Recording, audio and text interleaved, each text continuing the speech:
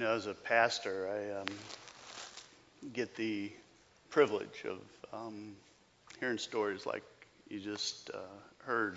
And, I don't know about you, but it encourages me. It inspires me. I saw Ken and Becky when they came in, and Ken had his bear shirt on. And I said, so Becky didn't help you get dressed this morning, but I'm a Steeler fan, so there's a little bit of going back and forth between us. But I hope these stories live in us, that they mark us, that they remind us who we are, and more importantly, who God is. As a kid, I spent a lot of time in Kmart when I was little. My dad worked there for a few months. He had just got out of the Navy, was waiting to start at the post office. And my grandma worked there for several years. And sometimes we would get dropped off at Kmart right after school, or we'd be leaving baseball practice or basketball practice or something, and we'd get dropped off at the store. And so sometimes we had like an hour to kill, to wait for either Dad getting off work or Grandma getting off work. And so to occupy our time, my brother and I would snoop around the store, so to speak. And after a few times of doing that, it got really boring. I mean, seriously boring. And we needed comedy in our life. And so we finally figured out the store was full of comedy. I mean, in fact, they would take and announce where the comedy was taking place. Attention, Kmart shoppers. Attention, Kmart shoppers. We have a blue light special in aisle 22. Women's purses 50% off for the next 5 minutes. And my brother and I would race there. And people are pushing and people are shoving. And what was interesting, people would grab stuff and get it in their arms, and then they would go evaluate whether or not they really wanted it or not. And my brother and I, sometimes we'd get in the mix. I can remember several times we'd push the cart over and see if we could fill it, before people got everything. And then we would wait, and after the blue light special was over, then we'd kind of put things back where they go. It was our idea of an Olympic challenge, okay? So we were kids. Every once in a while, they'd have a blue light special, and it was something I wanted. And I can remember one time they had Brut cologne. How many of you remember Brut cologne? Oh, man. It was either 2 for $1, 3 for $1. I don't remember, but I bought a case of it. Seriously, 24 bottles. And for years, I wore Brut cologne. Now, the fact that it was 2 for $1 should have told me something, but,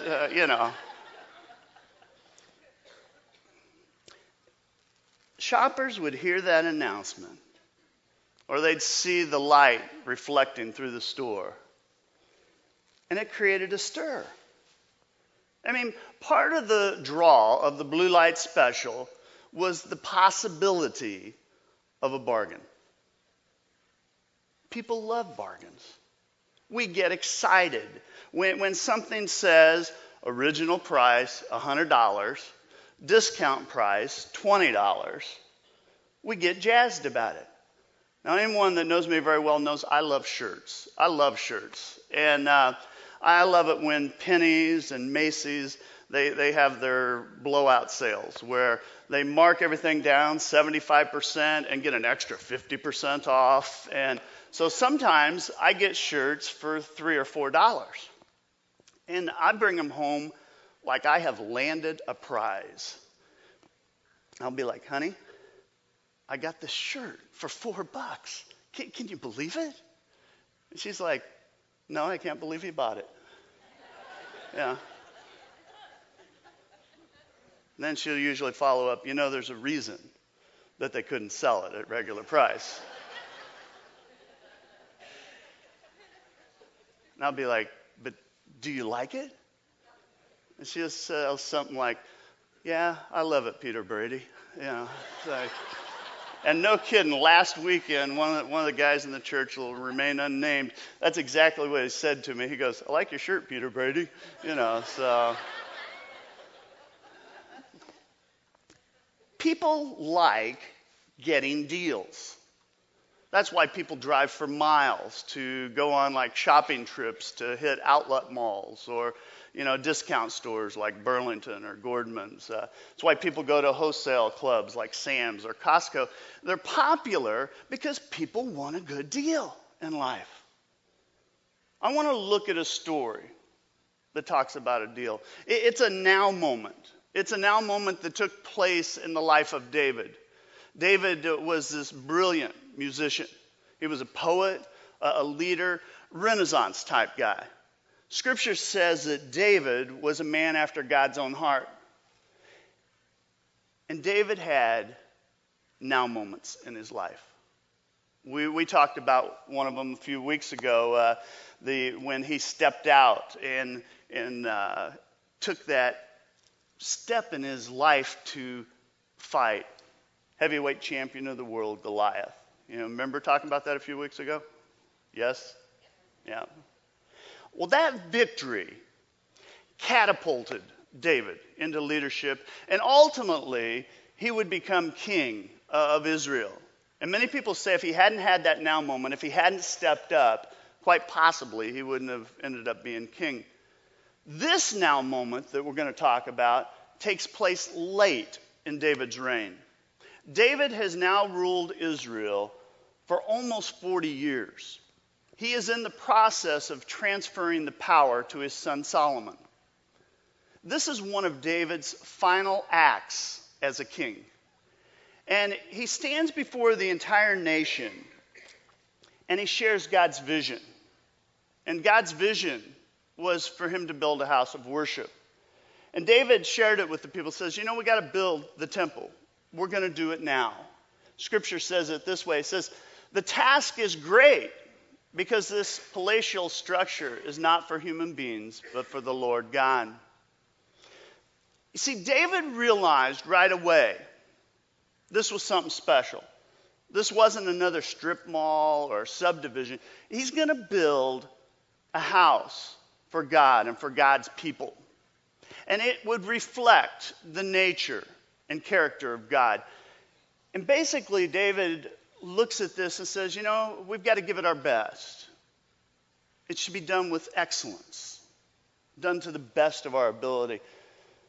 Paul said this, but just as you excel in everything, in faith, in speech, in knowledge, in complete earnestness, and in your love for us, see that you also excel in this grace of giving.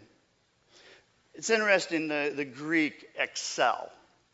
It means to be better than the rest. Why? Well, because we serve God, because we give our best, because we understand that we belong to Him. David understands this. He sees where God's leading. He starts the process. I'm always reminded, Proverbs says, where there's no vision, people perish. Friends, show me a vision, and I will show you people who are willing to sacrifice. I don't care what the vision is, but if people get a glimpse of it, they begin to sacrifice. They begin taking risks. They begin pressing the edge of things. I think that's one of the things this church gets right. That it's all about. It's about taking risks. It's about stepping out in faith. It's doing whatever it takes. Why? For the glory of God. It's interesting, Solomon, again, David's son, he would later write in Scripture, he says, there's a time for everything, a season for every activity under heaven. Very famous Scripture. He goes on and kind of lists things that have seasons. He lists the obvious, life and death kind of things. But the very next thing that he lists, he says, there's a time to build. Now, I don't know for sure, but I believe that Solomon was thinking back to his first act as a king, to building the temple. David recognized the moment. He knew the moment was now, and he seized it. He took that step. You know, I think about this church and its history and why Faith Fellowship has taken steps. You know, we bounced around for a while, right? People without a place. We did that for several years. You know, we always kidded and said you had to be smart to know where we were going to be, you know, figure us out. But there came a point where we realized that we could reach more people, that we could be more effective if we had space, had our own space. And so we started looking. We started looking for property. We started laying the foundation for building a church where God could be seen, where we could grow, a place that we could point people to God. And as God gave vision, in that moment, it was interesting to watch because people began to step out in faith. People began to risk, to sacrifice. When? Now. We saw the moment, and we took that moment. I believe anytime you find people sacrifice and you find people that are committed. David's speaking to the people. He says, besides in my devotion to the temple of my God, here's that now, I now give my personal treasures, gold and silver for the temple of my God, over and above everything I have provided for this holy temple. And it's interesting, this got personal for David.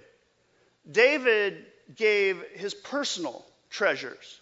In fact, if you read the chapter, I'd encourage you to read the chapter. It's a great read. But David goes into detail about what he's giving, what is included.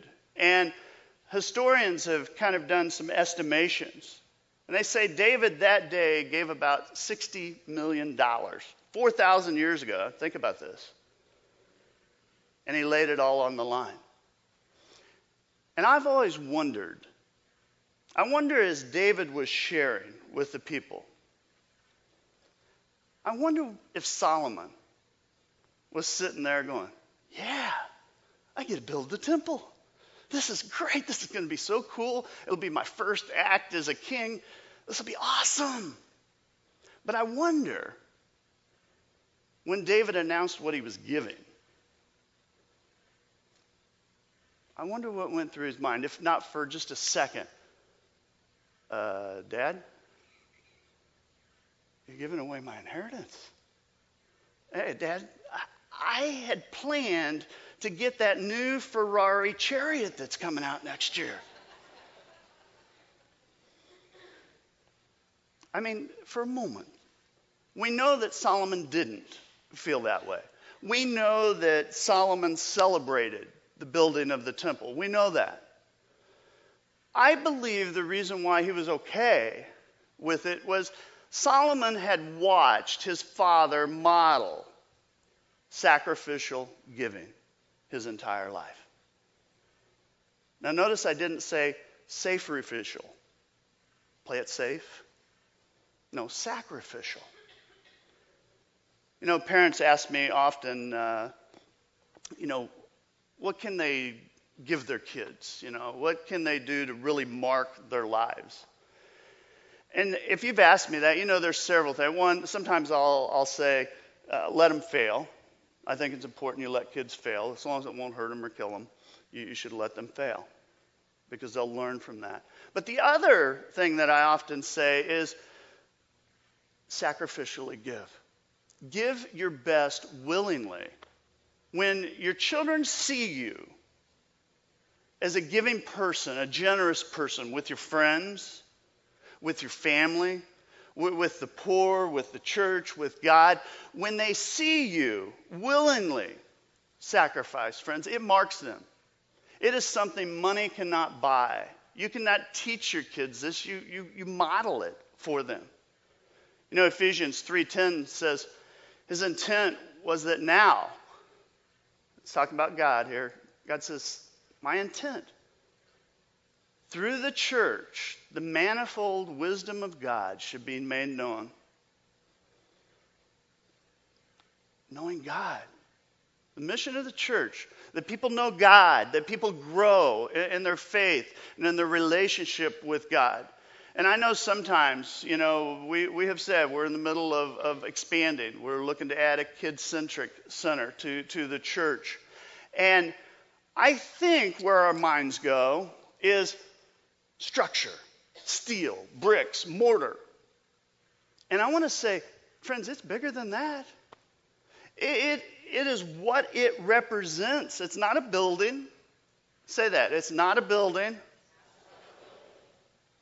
It's people. It's people.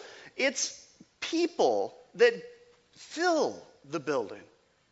It's people who ultimately, the only thing you'll take into eternity with you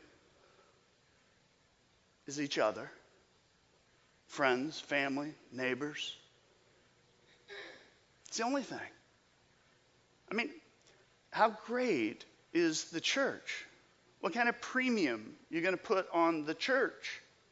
You know, Jesus was talking to Peter one day, and he gives us a glimpse of the strength of the church. He's talking to Peter, and he says, now I say to you that you're Peter, and upon this rock I will build my church. And a lot of people misinterpreted, but what he's saying is, it's people that I will build my church with. And all the power of hell will not conquer it. In other words, he's saying there is nothing greater on this planet than the church. There's nothing stronger. There's nothing that's going to make a bigger dent in things. There is no greater hope than the church. David understood that as he was building a house of worship. He understood that. I think we understand that as a church. That there is no greater endeavor in this world than to share the good news of Jesus Christ. You know, when it comes to giving, I believe we base it one of two ways. There are two things that we kind of base it on. One, you can base giving on reasoning, and we're pretty good at that. Or we can base it on revelation. You know, most people, when they base it on reasoning, it goes something like this, okay? You can put it in your own words, but it's, what can I afford? What's the least I could do and be okay? You know, I want to be sacrificial. I want to play it safe. And that's what happens when you work with your reasoning, when you use your mind that way, and only your mind. But there's one problem with that. It takes no faith, zilch, none, and giving that costs you nothing has nothing to do with sacrifice. I mean, you can give based on reasoning, but there's a biblical basis that's much better, and that's revelation, and that's going to God and saying, okay, God, I'm listening. I'm listening. I'm all yours. I understand. It all comes from you. It all belongs to you. My talents, my opportunities, my treasures. It's all yours. But God, I want to be used. I want to make a difference. I want to make an eternal difference. And then it's the key question. What do you want to do through me? God, I know that your resources are never exhausted. So use me. Show me what you want to do. And friends, when you have that kind of conversation with God, when you begin praying about what God would have you do, what it means for you to sacrifice, Friends, when you take that step, although it seems small, you take that step, you start thinking differently. You seriously do. You watch this shift happen in you from, God, what's the least I can do, to God, what's the most I can do? And friends, when you make that transition, suddenly you begin enjoying giving. Why? Because one, it's a now moment. And when you give that way, it becomes an act of worship. And it changes things. You ever wonder, wherever you're at today, and it's okay, wherever you're at. But if you find yourself going, man, I don't like doing that. I don't like turning loose of this. Just don't like it. I would argue that you have not made that transition yet, because those that get jazzed up about it, those that celebrate, that enjoy, they've made that transition. Paul was writing to an amazing group of people in Macedonia. And he writes this. He says, "For I testify they gave as much as they were able, and even beyond their ability." Now I'm going to stop and say something specifically about the Now campaign we're in. Because it is not about equal gifts. The fact is, we are all over the map, every one of us. If we went around, we won't, but if we went around, we said, okay, what do you have? What do you have? And we'd all be in different places, right?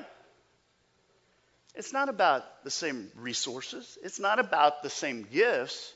It's about equal sacrifice. In other words, God doesn't look at the amount that's given. God looks at what's left. In fact, I would go on record to say that probably the greatest gift will not be the biggest gift. Does that make sense, what I'm saying?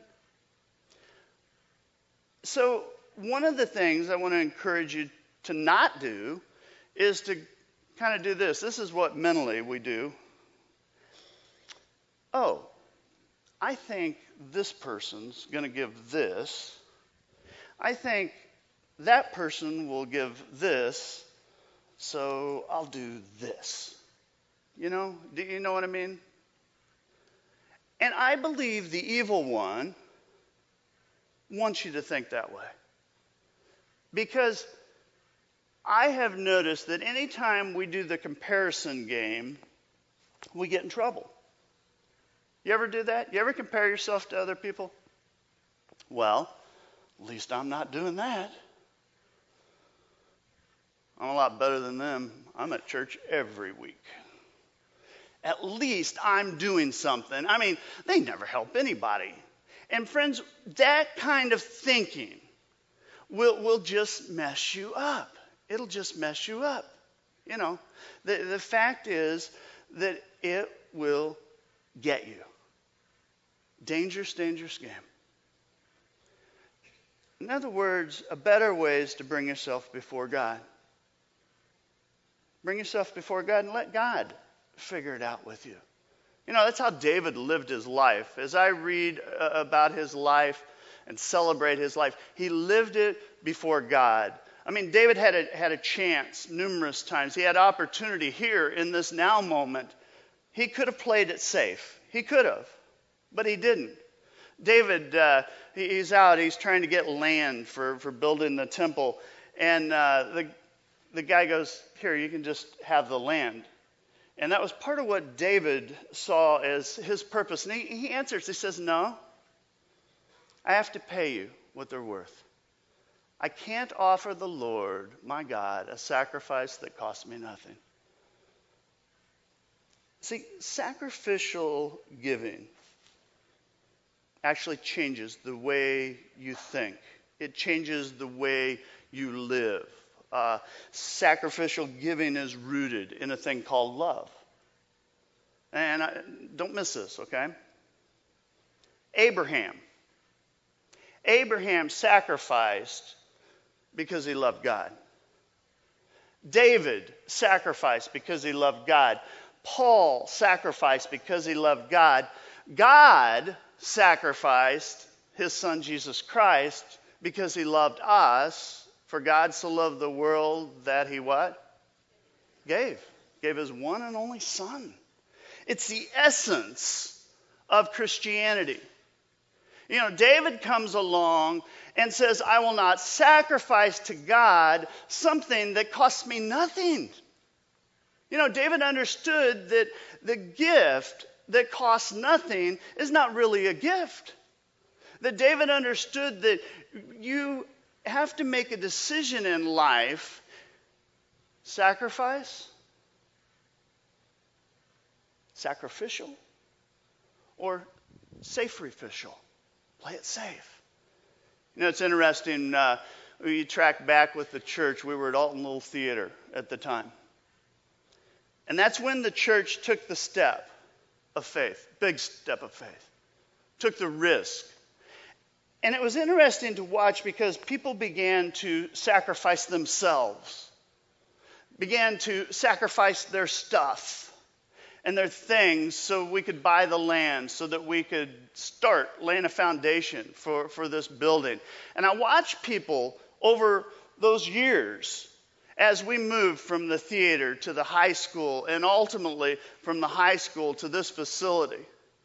And I watched their faith and I watched what transpired. And I've told you, I'm an observer. And I remember the day we opened here very vividly. How many of you were here that day? How many of you have started coming since we opened here? Just curious. Okay. And that's why we built this. It's for the people that are to come. But I remember opening day. And I think for the first time, for many people that had sacrificed through those years, that it hit them for the first time. I mean, it marked them that day. Because I had many conversations. And they said something very common. A little different bent. Had their personality involved. But it went something like, this is unbelievable. I never dreamed I would be a part of something like this. You know, this is more than I imagined. It's just incredible. And friends, I watched people change that day. I watched people that were genuinely moved, that experienced the joy, the satisfaction from their giving, from their sacrifice. They realized that the sacrifice was worth it, that what they did mattered. I saw the flip side of that, though. I watched people that had been with us through all the transitions.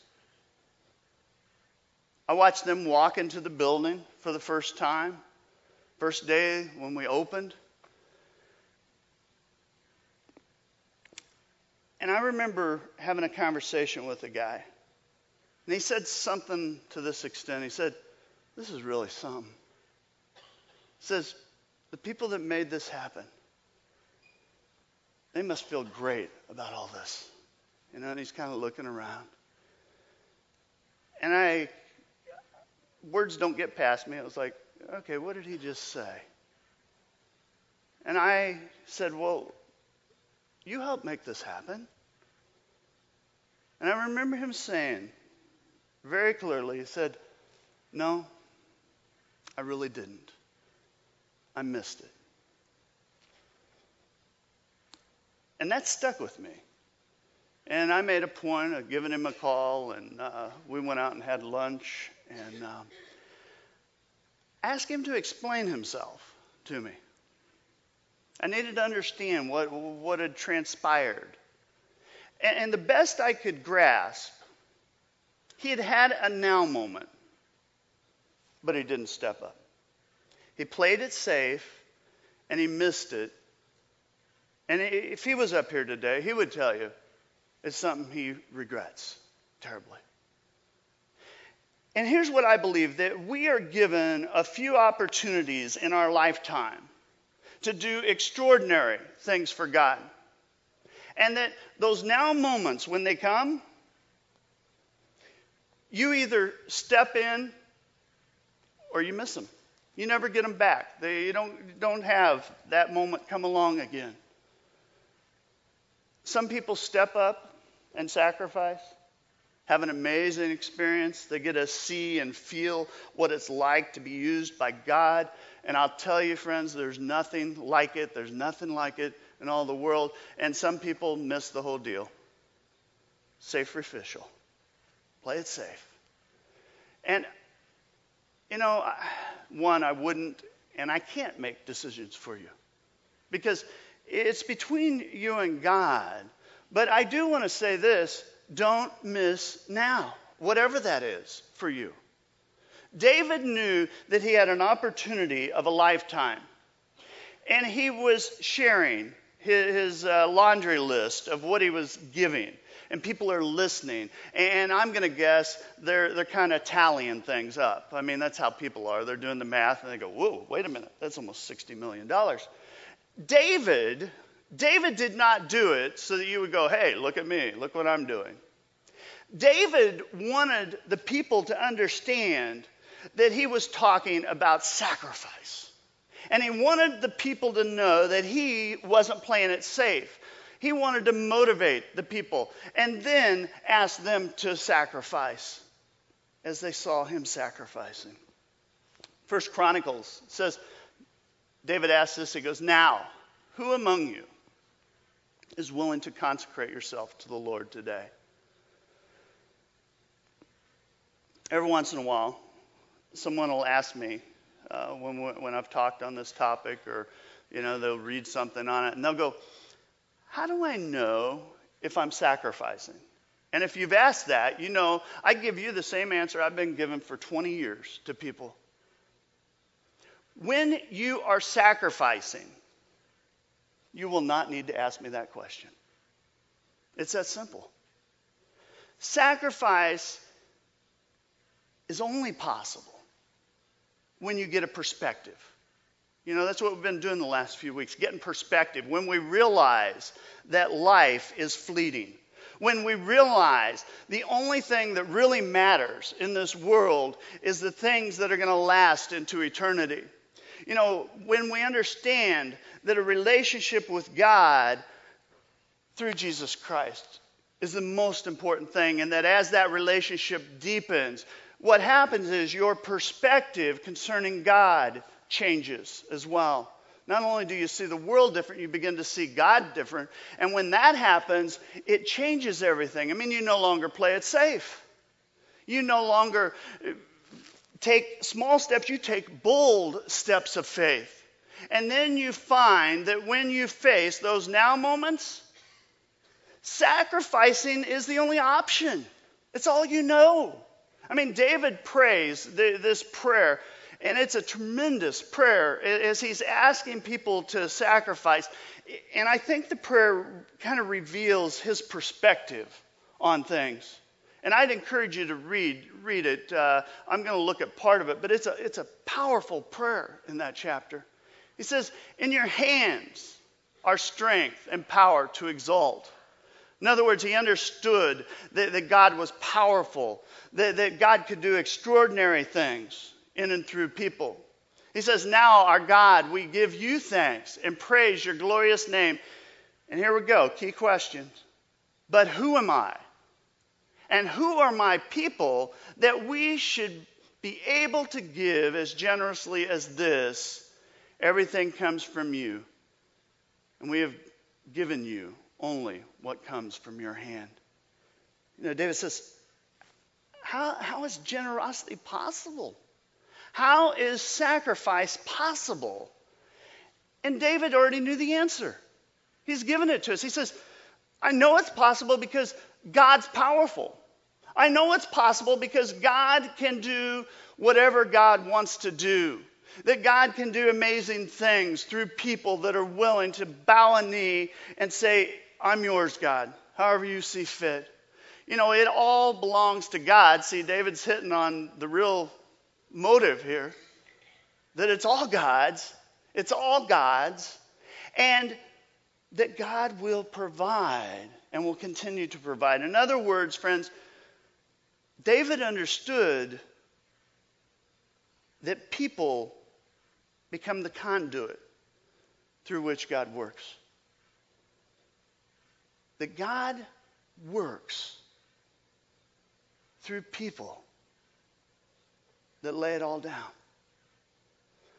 And friends, that perspective changed him. And friends, when you get that kind of perspective about God, when your perspective shifts there, it'll determine whether you play it safe or you sacrifice. David writes, he says, I know, my God, that you test the hearts and are pleased with integrity. All these things have I given willingly and with honest intent. And now I have seen with joy how willingly your people who are here have given to you. God tests the heart. He says it's a matter of integrity. When we sacrifice, when we give God our best, he says God smiles. I mean, he says God's pleased there. But it's kind of a spiritual test. And I hope you'll wrestle with that test. You know, the question, will you, not your neighbor, not the person sitting down from you, but will you play it safe or sacrifice? Because now, it's between you and God. Living life before God. Not for each other. Living life with God's perspective. If you ask me what this church got right, it's that we understand that we will do whatever it takes to reach people for Jesus Christ. Because when we lay it all down, that's the only thing that we will celebrate in the next world. Is the things that we did that made a difference in eternity. It's that simple. You bow with me in prayer. Our holy God, God, we praise you. And God, we stand before you knowing that you deserve our very best. Because you gave it all for us. God, sometimes I struggle to understand the depth of that love. That you would have given up your son. You would have left heaven and come to this world.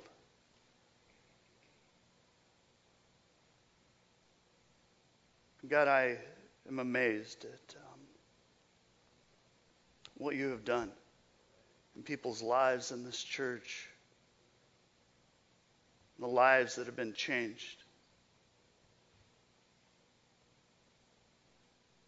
by the outreach and the love of this church. And God, I thank you that why you chose me to lead, I don't know. But God, I can't think of a better group of people. And I stand in awe of how you've worked through so many of them. God, I pray we would continue to be about the work you've called us to. That we would be the church that you've called us to be. That we would be the people you've called us to be. And God, I look forward to that day in eternity. When I think we'll walk around there and say, it was all worth it. Can you believe this? God, I praise you. I thank you. Give you glory. It's in Christ's holy name we pray. Amen.